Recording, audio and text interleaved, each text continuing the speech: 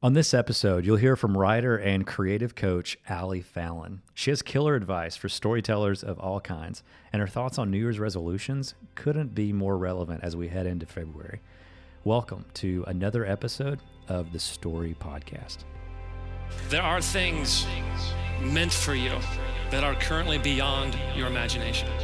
The only way to become a better storyteller is by telling more stories. Your greatest work may not be seen by millions of people.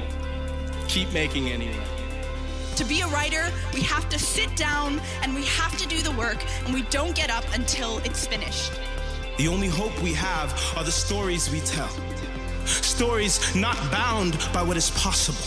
We are proud to be storytellers. Hello, everyone. We are on episode 22. I'm Harris III. I'm here again this week with Kellen Robinson. Hey, guys. 22. I know. This is a big deal. I'm impressed with ourselves. Is that okay to say? I think it's okay to say. You're pretty humble. It's great. What's interesting about this podcast, when we first started this, we thought, okay, we're going to do everything in our power to grow Story into being more than just a 2-day conference that takes place once a year. We want to serve the local creative community, not just here in Nashville, but literally around the world. And so there's a couple of ways we started doing that. One is local gatherings, which we're going to talk about here in a second. And two, we started this podcast. And when we first started this podcast, we thought we could probably interview somebody at least once a month, maybe a couple times a month as our schedule permits. And here we are. We've been doing this weekly. Pretty incredible. Every single week now for 22 weeks. So we have on time delivered this podcast.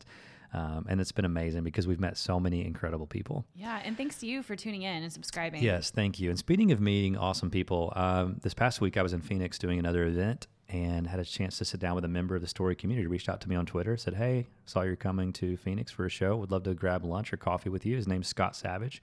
Scott tweeted me, said, hey, let's get together. We got together, and one of the things I realized in talking to him, because he was giving me some amazing feedback about the podcast, is that we haven't done a really clear job of telling people how they can send us feedback. Because he's like, hey, last week you talked about how no one ever sends you feedback except for that Christmas episode like we talked about last week.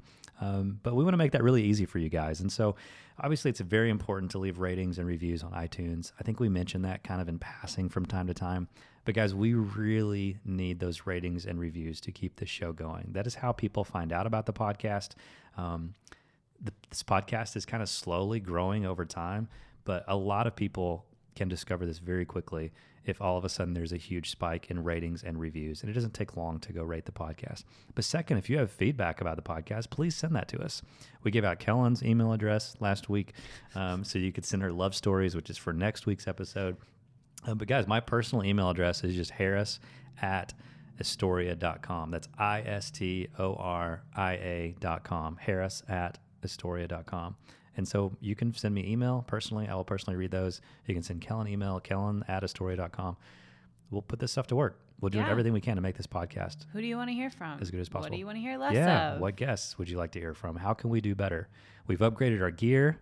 We're talking to fancy new mics. We're getting serious, guys. And we got a new show intro. Yeah, it's pretty cool. Fancy. Yeah, I know. So it's getting better. So send us your feedback. The other thing I just mentioned was those gatherings. Tell us about local gatherings for those who don't know about those. Yes. So we wanted to start this movement of storytellers and artists. And when we started talking to everyone here in Nashville, we learned that they just wanted to hang out with each other and meet each other. And so we started doing these local gatherings monthly here in Nashville, and they were a huge hit. And we had a good number of people coming out, and people were meeting each other. They were selling out every single month. Even though they were free, we were running out of seats. Right. And then people started collaborating. We started hearing about, the things that were coming out of these gatherings. So we are a little too busy to do monthly gatherings now, but we are doing them quarterly. So seasonal gatherings. And we had our first one of 2017 in January is our winter gathering. And we had an incredible guest, Fallon, who is a writer, coach, and a blogger, and I love what she does with authors through her coaching. It's amazing. Yeah, she does a lot of different types of coaching, but one of my favorite things that she does, because it seems so magical to me, it feels impossible to me, is she takes an author who may or may not know much about their book idea or may not have tons of ideas fleshed out, just for one day. You get in a room with her for one day, and you leave at the end of the day with a full synopsis, chapter outlines, chapter titles, heading, the whole thing. Your book, all you got to do is just go in and start writing. It's amazing. So that's super impressive to me.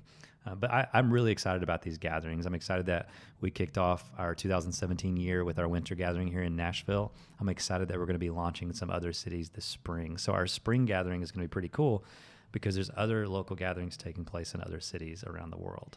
Yes, we've heard you guys asking questions. Can we bring the gathering to you guys? And we are. Yeah. We're going to be showing up in St. Louis and Chicago and Denver and smaller cities like Chattanooga, yeah, maybe even LA, New York potentially. So if you're out there listening and you would think, man, I'd love to host one of those, really all you need is access to a great venue and the ability to gather other members of the creative community in your city. Even if you can't get some of the stuff that we work really hard to find, like amazing speakers and performers to do, kind of creative presentations, we have the option starting in the spring to basically stream our talks from Nashville or whatever other city we want to go stream the talk from. So all you need is a room and a group of people and maybe even just a screen to stream the talk on. And then you guys can do live Q&A with us wherever we're based at. Via Twitter or something like that. So these local gatherings are growing. We're really excited about these. If you want to learn more, just go to storygatherings.com, click on local gatherings, and there's information about how you can learn more. There's also a form you can fill out to sign up if you want to have a conversation with us about what it might look like to host one of these. Yeah, they're a lot of fun. Yeah. So our winter gathering, we recorded the live talk with Allie. That's what you're about to hear. And then we kept everyone around and we kept the mic rolling. And you hear a live Q&A. And the audience had some great questions. So This is another special episode of the podcast, the live talk, live Q&A, recorded at the Winter Gathering in Nashville with Allie Fallon. Enjoy.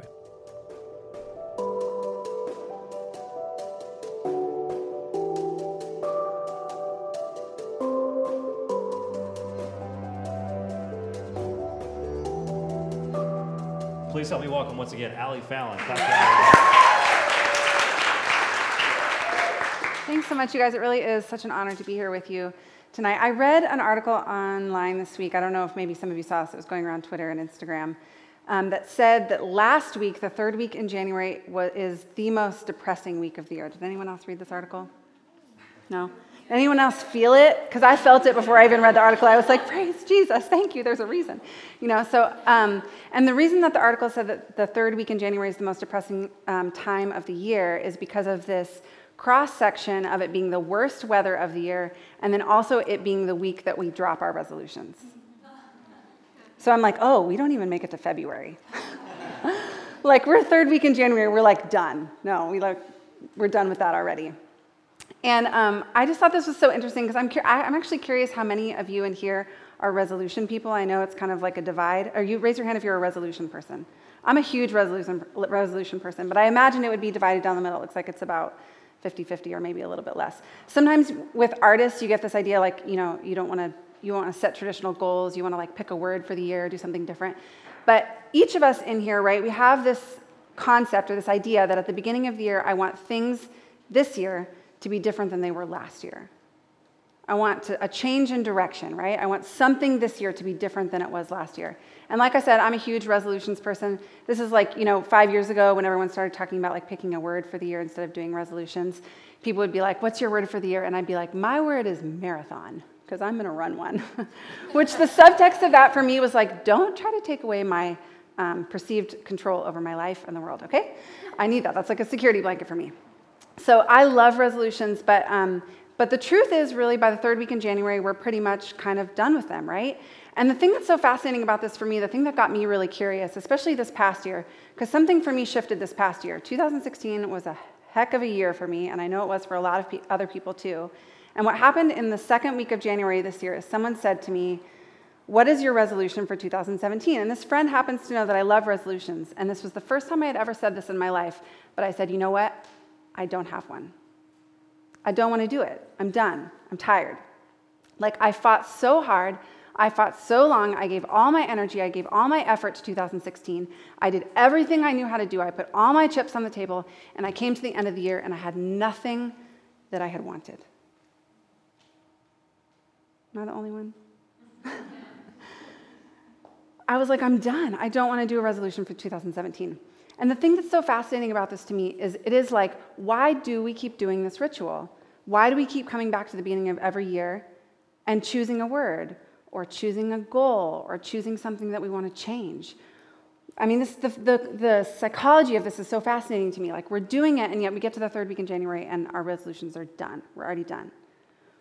And here's the reason I think we do this, and I think a lot of you in here, I'm imagining that you guys are above the fold, right? Like, you're advanced, because you're here tonight, you got your ticket, you came. Like, you guys are people who are thinking about this, who are wrestling with this, who are asking yourselves these questions. And I think the reason that you're here tonight, and the reason that we keep setting resolutions, and the reason that we keep trying to do this thing, it has nothing to do with a New Year's resolution. It has nothing to do with setting a goal or running a marathon or getting a six-pack or whatever. And it has everything to do with a couple of things. Number one, it has to do with breaking bad habits, right? Breaking the bad habits that are getting in between me and what I really want. Bad habits. Anyone in here have bad habits? Yeah. Just me? Okay. So breaking the bad habits that are getting between me and what I really want, right? So that's one thing. Another thing is stepping into our deep purpose. That's what this is about, setting a resolution. So it's admitting to ourselves, and I think all of you are, I would imagine all of you are here with me, that you think there's more to this life than just I'm born and like I do a couple things and then I'm done. Peace out.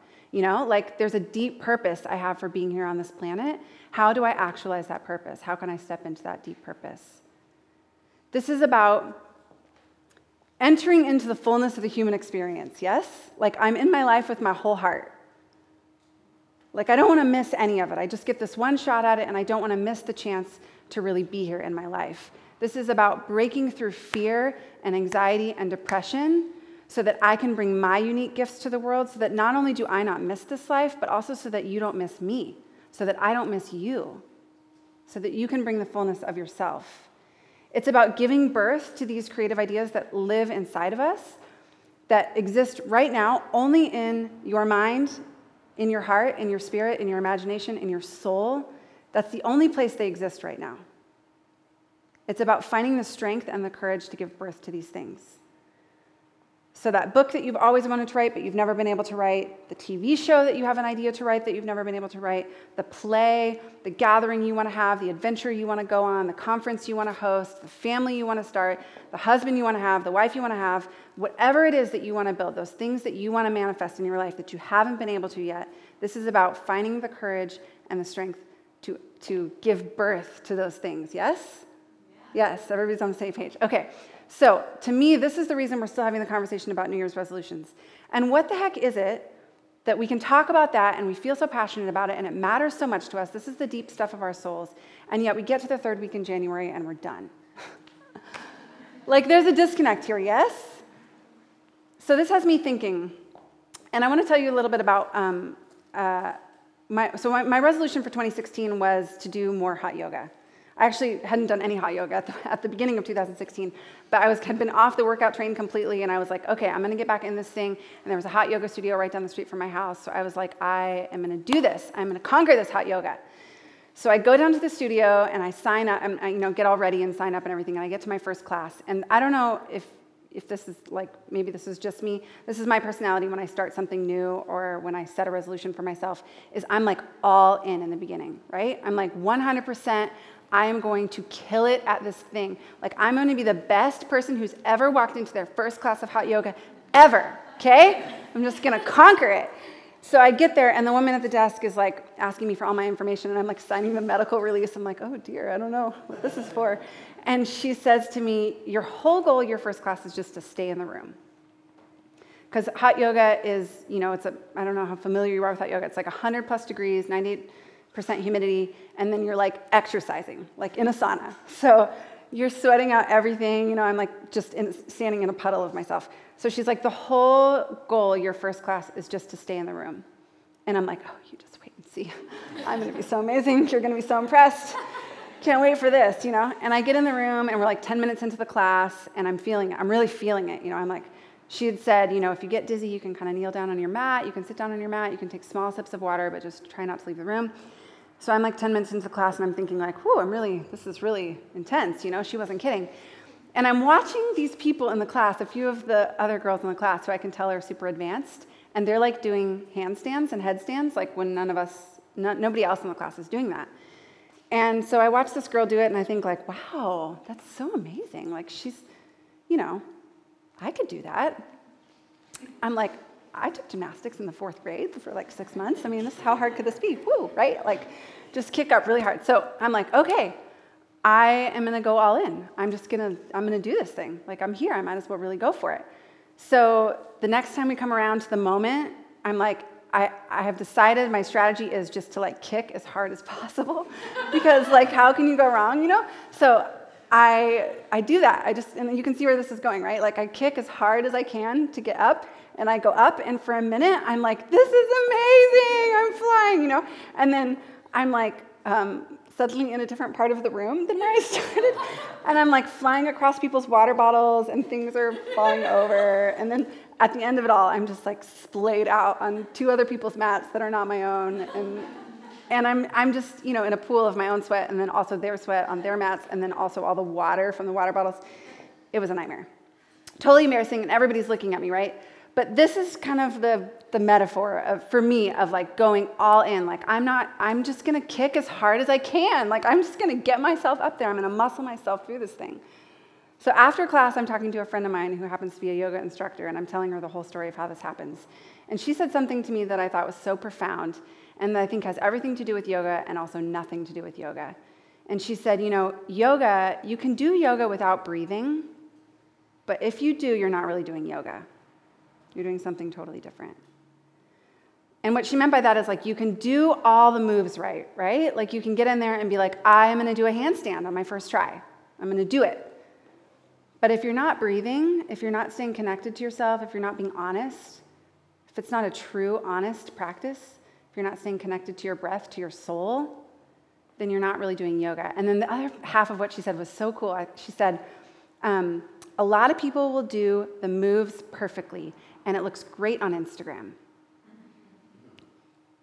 And I just thought, how often, this is what I thought, how good a life can look on Instagram and how terrible it can feel to be actually living it.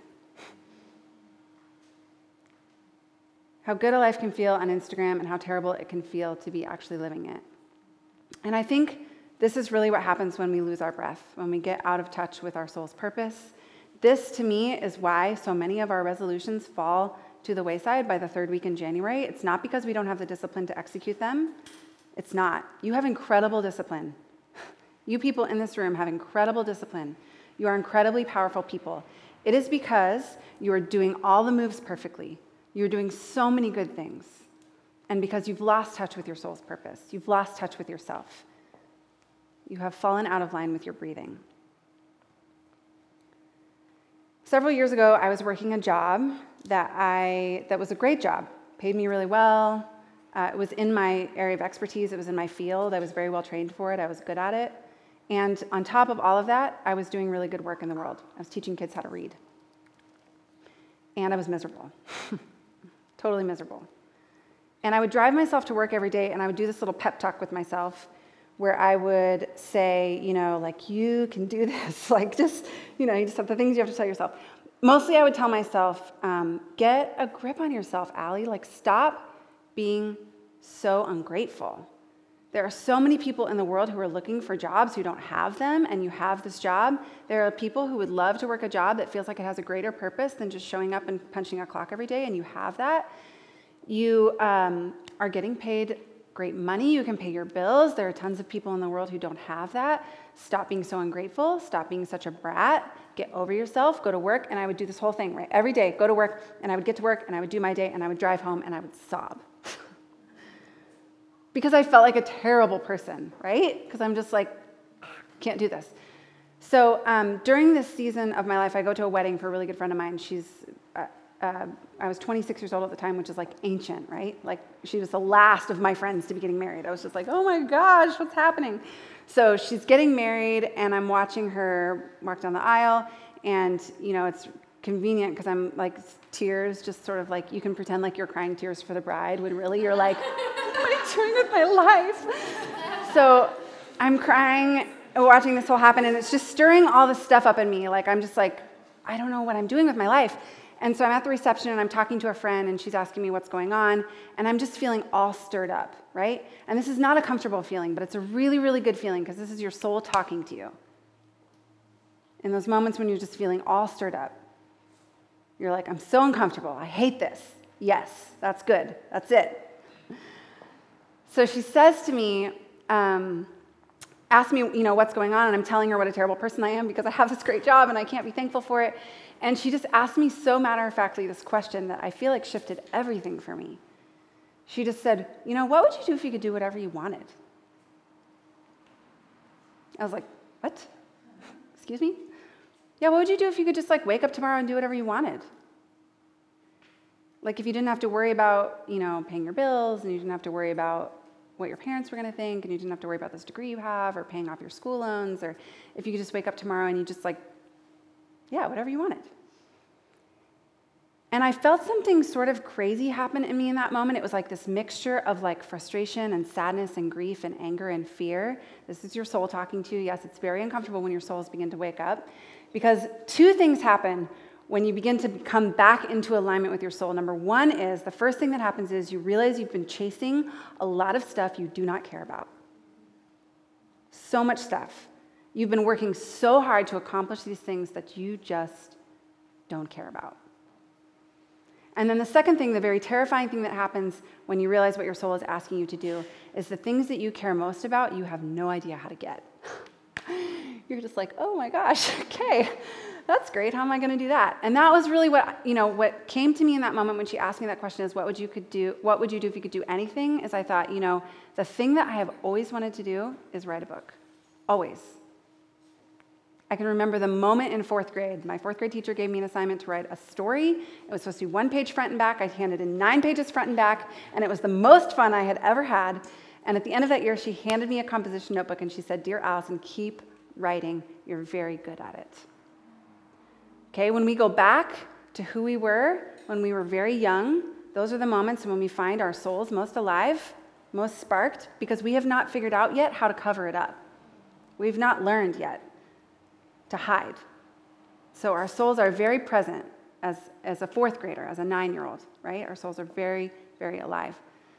So, yes, two things happen when our souls wake up. We're just it's just the most uncomfortable feeling, right? However, here's the thing that shifted for me. And this is really amazing because before anything in my actual life even changed, no circumstances changed. I'm still driving to the same job every day. Everything's exactly the same. But a few things shifted for me. Number one was my attitude.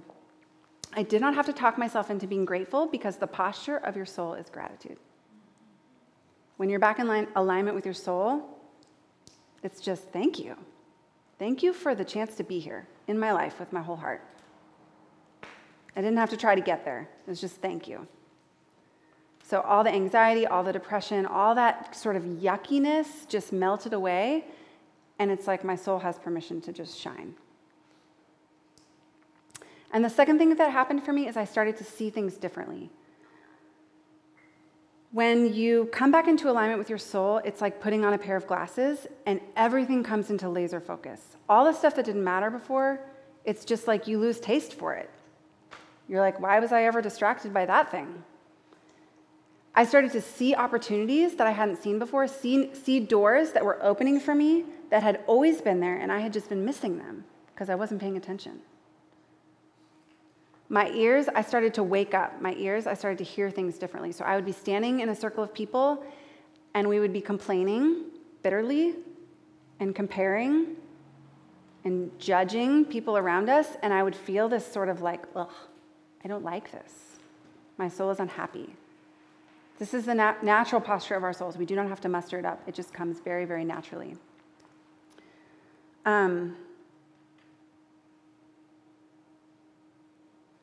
I think the truth is most of you know this, Yeah, I think most of you know it, and you hear that spark of your soul. You feel that spark of your soul, that stirring I'm talking about, that unrest. And the thing is that so often in our lives when we feel that unrest, we take that as an opportunity to quit. Or we just turn our attention to something that's easier to get. It's so much easier, you guys, to train for a marathon. I'm telling you, it's so much easier. Or to be like, I'm going to get a six-pack. I'm going to go to the gym 3 times a week for 30 minutes each time, and I'm going to eat these foods, and I'm not eat these foods. It's so much easier to do that than to really pay attention to what your soul is asking you to do. This is so much more complicated. And here's the really hard sell about it, is that of all those good things that happen, right? Like I talk about all the good things that happen when you come into contact with your soul. Here's the one thing that happens that is so good, but that does not always feel good, is that your life becomes a huge mess. It doesn't look so good for Instagram anymore, you know? It just doesn't. It becomes much more complicated and much more confusing and much more frustrating. And this is the beauty of us gathering here tonight and of us being here together, is that we have to stay close together. We have to remind each other to stay in it. We need each other. Jill and Kate are friends of mine. I was at their house when they wrote that song. That's my claim to fame. I stayed at their house for a couple of days because only in Nashville, right? You Airbnb your house and go stay with friends, and then they'd Airbnb and come stay with me. So I stayed with them for about a week, and so many conversations in their home during that week where we would just go are you about ready to give up? How long have we been at this thing trying to give birth, right, to these creative ideas that are in our minds and hearts and souls and imaginations? How long have we been at this thing? Are you frustrated like I am? Are you depressed like I am? Are you feeling anxious like I am? Are you afraid like I am? Yes. And we're going to keep doing it anyway, right? So that's all. I don't really have anything else for you other than that tonight, just that encouragement that in the moments when you most want to quit, 3rd week in January, 4th week in January, 5th week in June, whatever it is, in the moments when you most want to quit, don't quit. Just come close to each other. Keep coming back to this place. Keep talking to each other. Keep reminding each other how important it is that you do your great work in this world.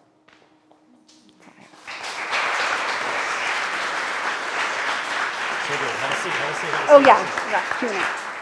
So we want to spend the second half of our time together just having a conversation with Allie.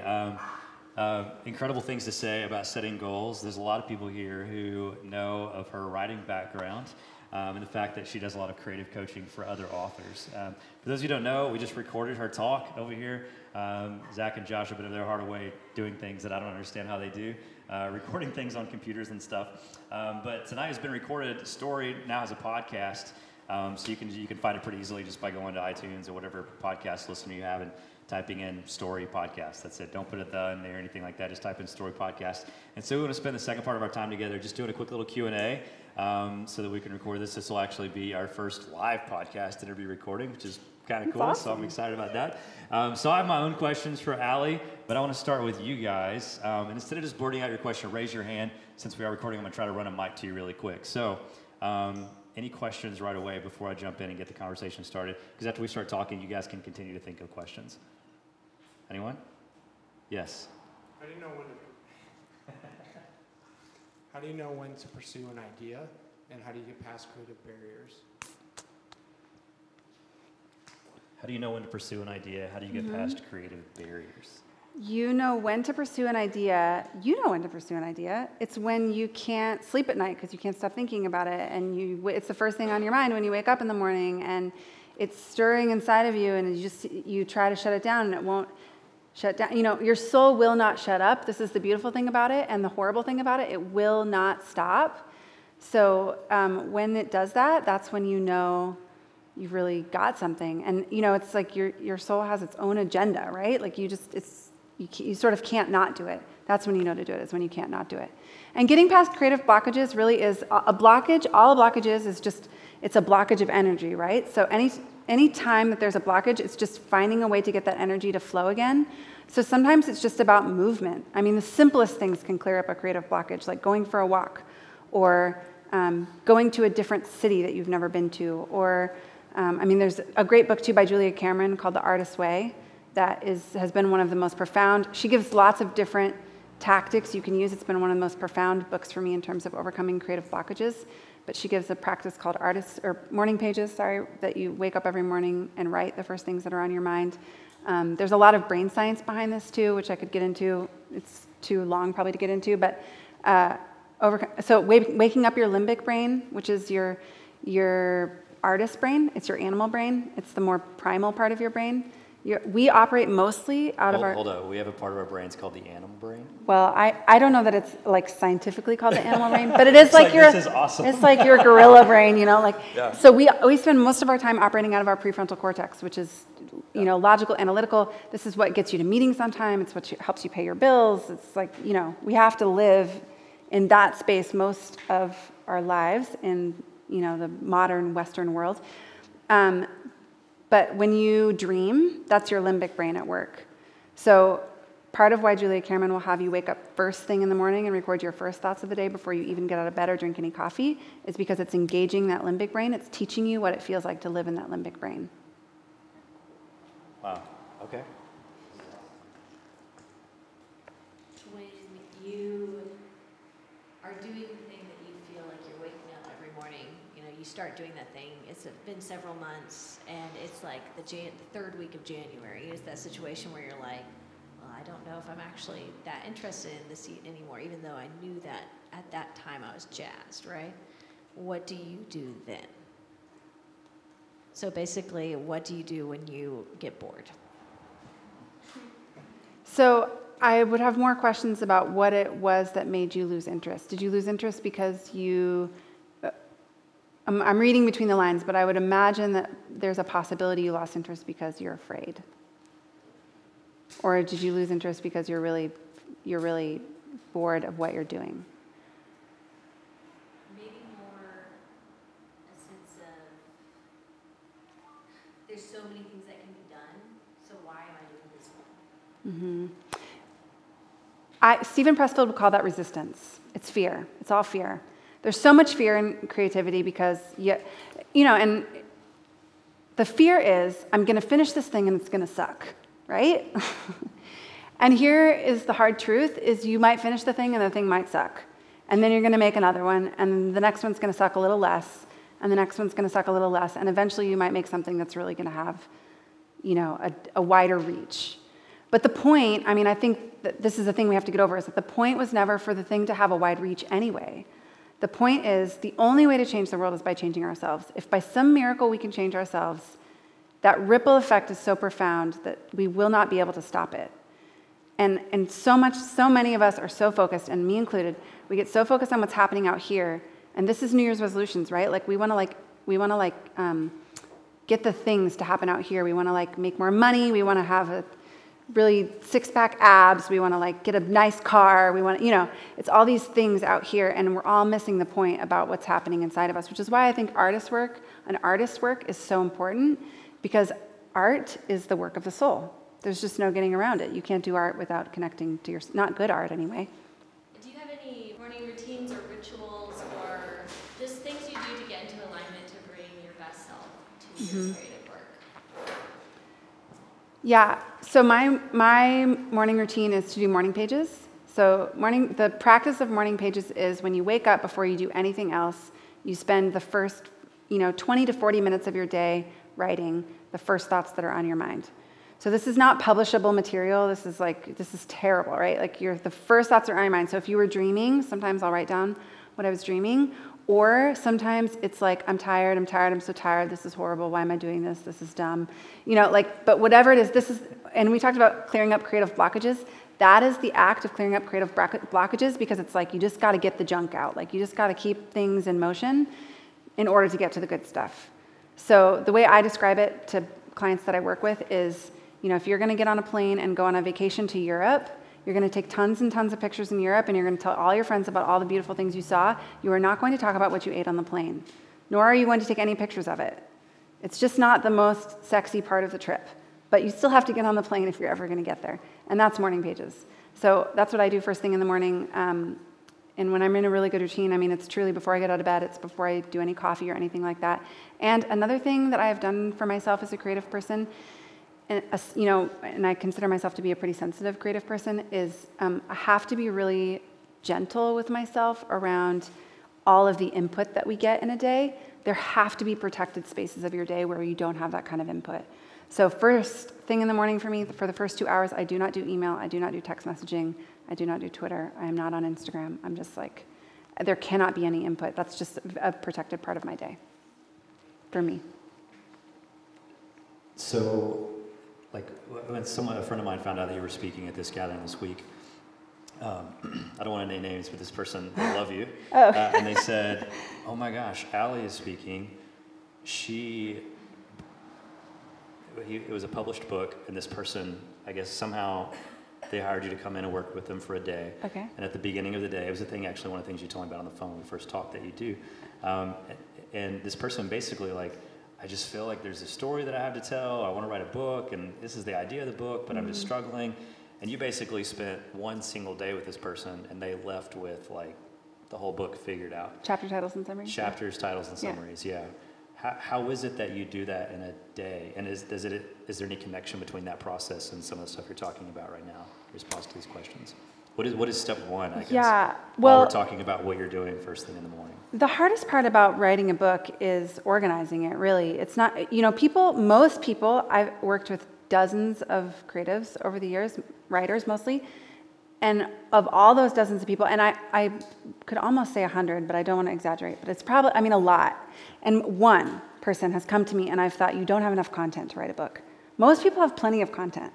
Most people who are they want to write a book, you're not lacking in things to say, but you just have to figure out how to organize it. And so, all I do is I just I'm just pulling stuff out of them, right? I'm just getting the creative energy, I'm getting movement happening. And once that happens, they just start putting all their stuff on the table, and it's like dumping a purse out, and it's all on the table. And then we can start categorizing things and organizing them. So that's all I really do. So, and here's the beauty of that is I get to live in my prefrontal cortex while they live in their limbic brain. And so it's I just get to play the other half of their brain for them. Because what will happen is, this is what happens with those two parts of our brain is they argue with each other. So this is if you bump into someone that you don't want to see in public, you bump into an ex or something, and your prefrontal cortex is going play it cool. Don't say anything dumb. And then your limbic brain is going run, get the heck out of here.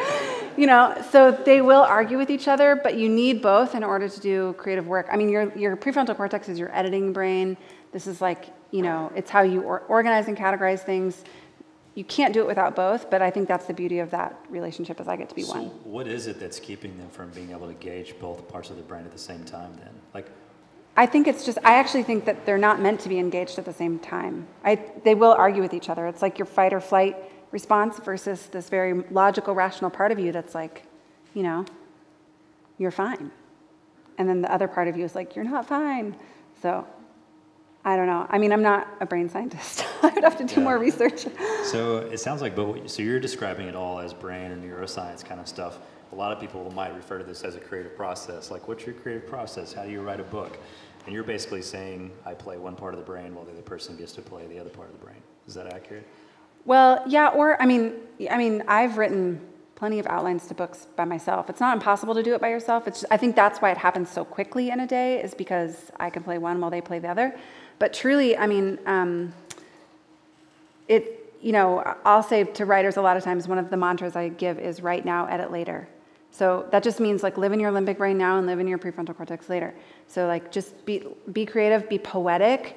When you first sit down to write, the poetic part of you doesn't need things to make perfect linear sense. It's connecting images that are disconnected. And then later you can go back and try to make sense of it and try to have perfect grammar. But I've worked with a lot of public speakers who want to write books, and their gift is speaking, communication, which is the same as writing, but it's different. So they really could, command a stage. Gotcha. They can speak in front of tons of people, but then they sit down to the computer and they freeze up. So they're this one girl who I work with, she's 21 years old, and she's just a phenomenon in my mind. She can get up in front of 10,000 people and just command an audience. She's got such a great personality. And then she's trying to write this book, and she would sit down at her computer and just literally could not even get a word on the page. And so finally I take the computer from her, and I'm like, okay, just talk to me. So she starts talking to me, and I'm just typing literally exactly what she's saying. And that was the disconnect for her. She was like, oh, you can just type what you say? And I'm like, yeah, that's it. That's what good editors are for. They'll go through later and clean up the grammar. She was like, I just felt like it needed to be perfect, and I can't end a sentence with a preposition. And I'm like, that's all for later. So I don't know if that answers the question. Yeah, it does. Okay. Yeah, it does in a way. So my next question is, so you spend that day with somebody. Mm-hmm. They leave with chapters, headlines, summaries, is that what you said? Yeah. So they leave with all this stuff, and they're like, sweet, the book's practically done. I just got to go write and fill in the blanks, right? I'm assuming some of those people never finish their books. Why is that? Resistance. I mean, So same thing. yeah, it's fear. It's all fear. And I mean, I really think it boils down. Maybe it's more complicated than that, but to me, it seems pretty simple. That we're just scared, like it's not going to be good. And Ira Glass, there's this great video on YouTube. You could Google it. He talks about how this is the bridge that we have to cross as creatives, right? That our taste is so good. We have great taste. If you want to write a TV show, you are a person who has watched hundreds of TV shows, and you've got great taste in TV shows, and you know what a good TV show is like. And then when you sit down to write yours, you can't quite execute it that well, and so you recognize that your work is not as good as you want it to be. And that's the frustration of a creative, is that we're constantly having to kind of like recognize that there's this gap between where I am and where I'm trying to go, and we have to have the fortitude to keep on making art that doesn't reach our standards of what great art is. And then eventually we get there. Oh, so good. Questions? Yep. So what if you're, the type of person that has a lot of different ideas, but you don't know which one to choose to start on? I wish I had a better answer. Stephen Pressfield would say that's all resistance too. I mean, the fact that you don't want to choose one is it's all from that same fear of like, none of these are going to be good enough, or, like I'll work on this one and it's going to waste time, because if this one would have really been the one that would have, I would say work on the one that won't leave you alone. Work on the one that wakes you up in the middle of the night. Yeah, that one that you lay awake at night thinking about. You can't stop thinking about it. And I would pick one and I would finish it. Just ship it, like just get it all the way to the end. Don't get halfway and be like, oh no, I realized this isn't actually the one I wanted. I wanted to do that other one. Just finish it for the sake of finishing it. Even if nobody ever sees it or reads it or looks at it or whatever, even if it's not like, a masterpiece, just finish it for the sake of just saying like, I did that, I finished it. Yeah.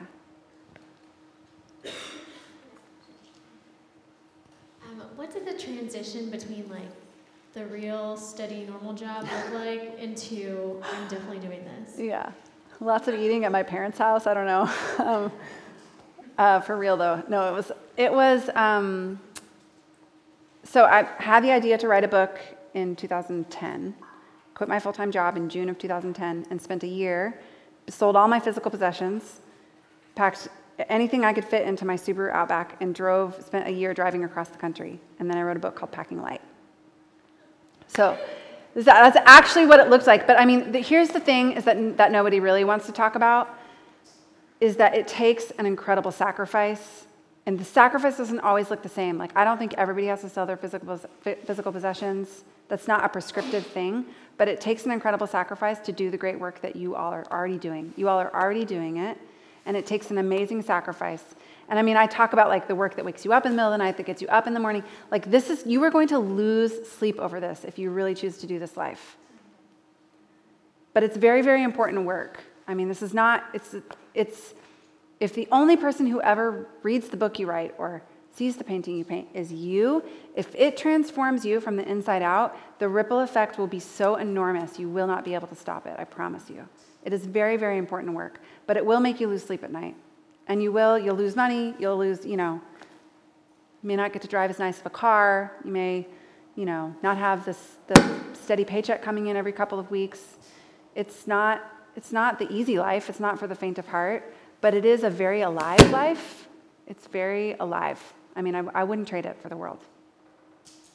And I want to emphasize that y'all are already doing this. Like, even if you're working a 9-to-5 job, you wouldn't be here tonight if you weren't already doing this.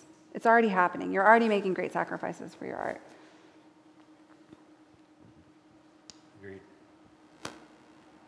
Any other questions? Cool. I love what you said, the answer to the very first question. You said because you can't not do it. And I think we kind of finished on that same theme. And I instantly smiled when you said that, because I had a flashback to the conference. I remember, so our conference is on a Thursday, Friday.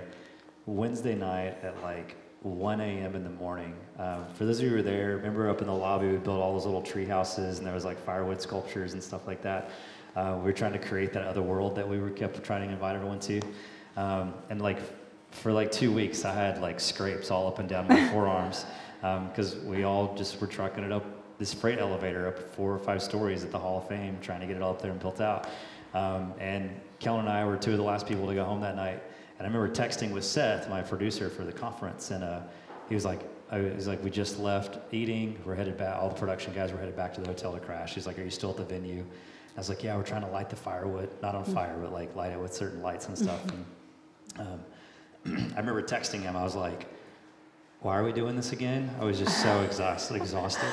And he literally, the only thing he texted me back is, because we can't not do it. I love it. And I remember standing on stage the next morning, looking at people, like so many people were coming to the theater, and you could peek through the curtain, and they were just like, wow, this is awesome, I'm so excited. And they were so enthusiastic to be there. And I was like, this is why we're doing this stuff. We do it all because we can't not do it. Mm-hmm. And it has kept me up late at night. Story personally cost me money. Like, I don't make any money off of story, so we lose money, we lose sleep, but we can't not do it because it's what we were wired and created to do. And so that's really exciting, the fact that you guys would take the time to be here, because I think she's right. You're already doing it. The fact that you're even here, even if you're like, yeah, but everybody else in the room, they're the ones that are already creating and doing stuff. I'm kind of a newbie. I'm just here kind of exploring. I haven't really quit my job yet or anything crazy like that. But you're here tonight. And that means it's already something's resonating about that life. So, man, thank you for sharing with us. Can you guys help me thank Allie again? Thanks for being here. Really appreciate it.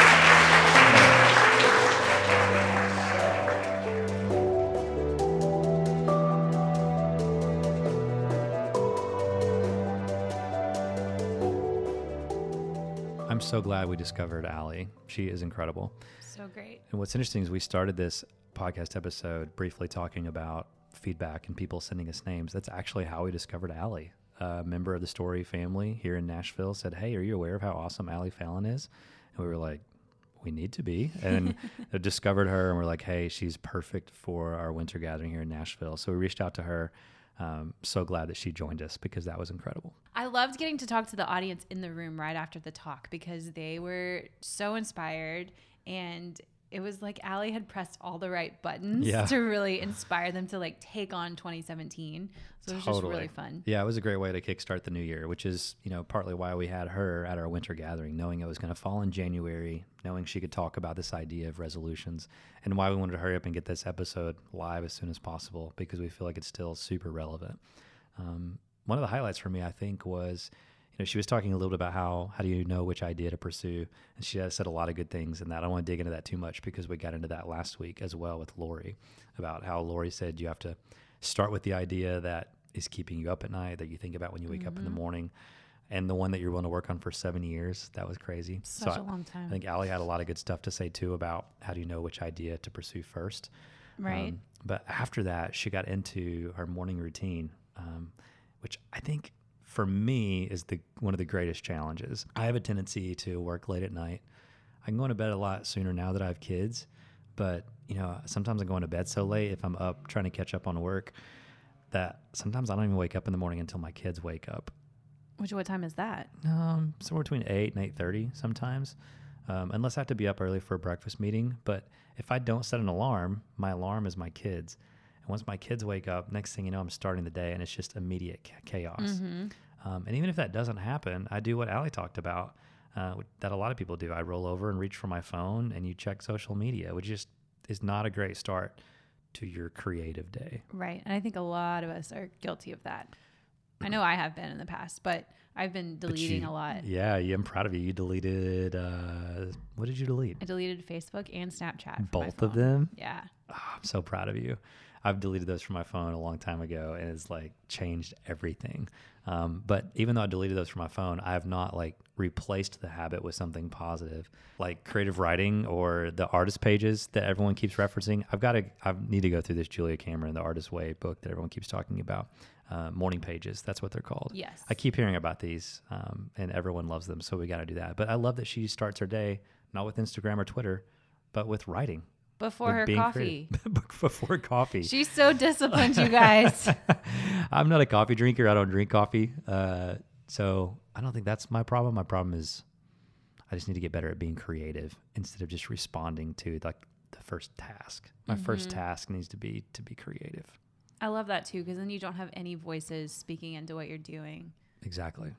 So yeah. Well, follow along with Allie. You can get in touch with her on socials. On Instagram, she's just Allie Fallon, ALLYFALLON. On Twitter, she is Miss Allie Fallon. That's MISS. So Allie Fallon on Instagram, Miss Allie Fallon on Twitter.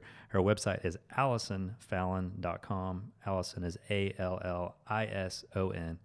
And then again, FALLON.com. So reach out to her, give her a quick little social media shout out. Let her know that you listened to her episode on this show, on the Story Podcast, and ask her some follow-up questions if you have any. She's great. Loves to respond to those. Her blog's awesome too. It's incredible. Thank you guys so much for tuning in and listening this week. Send us your feedback. Kellen, I hope we get some emails. We want to hear from you.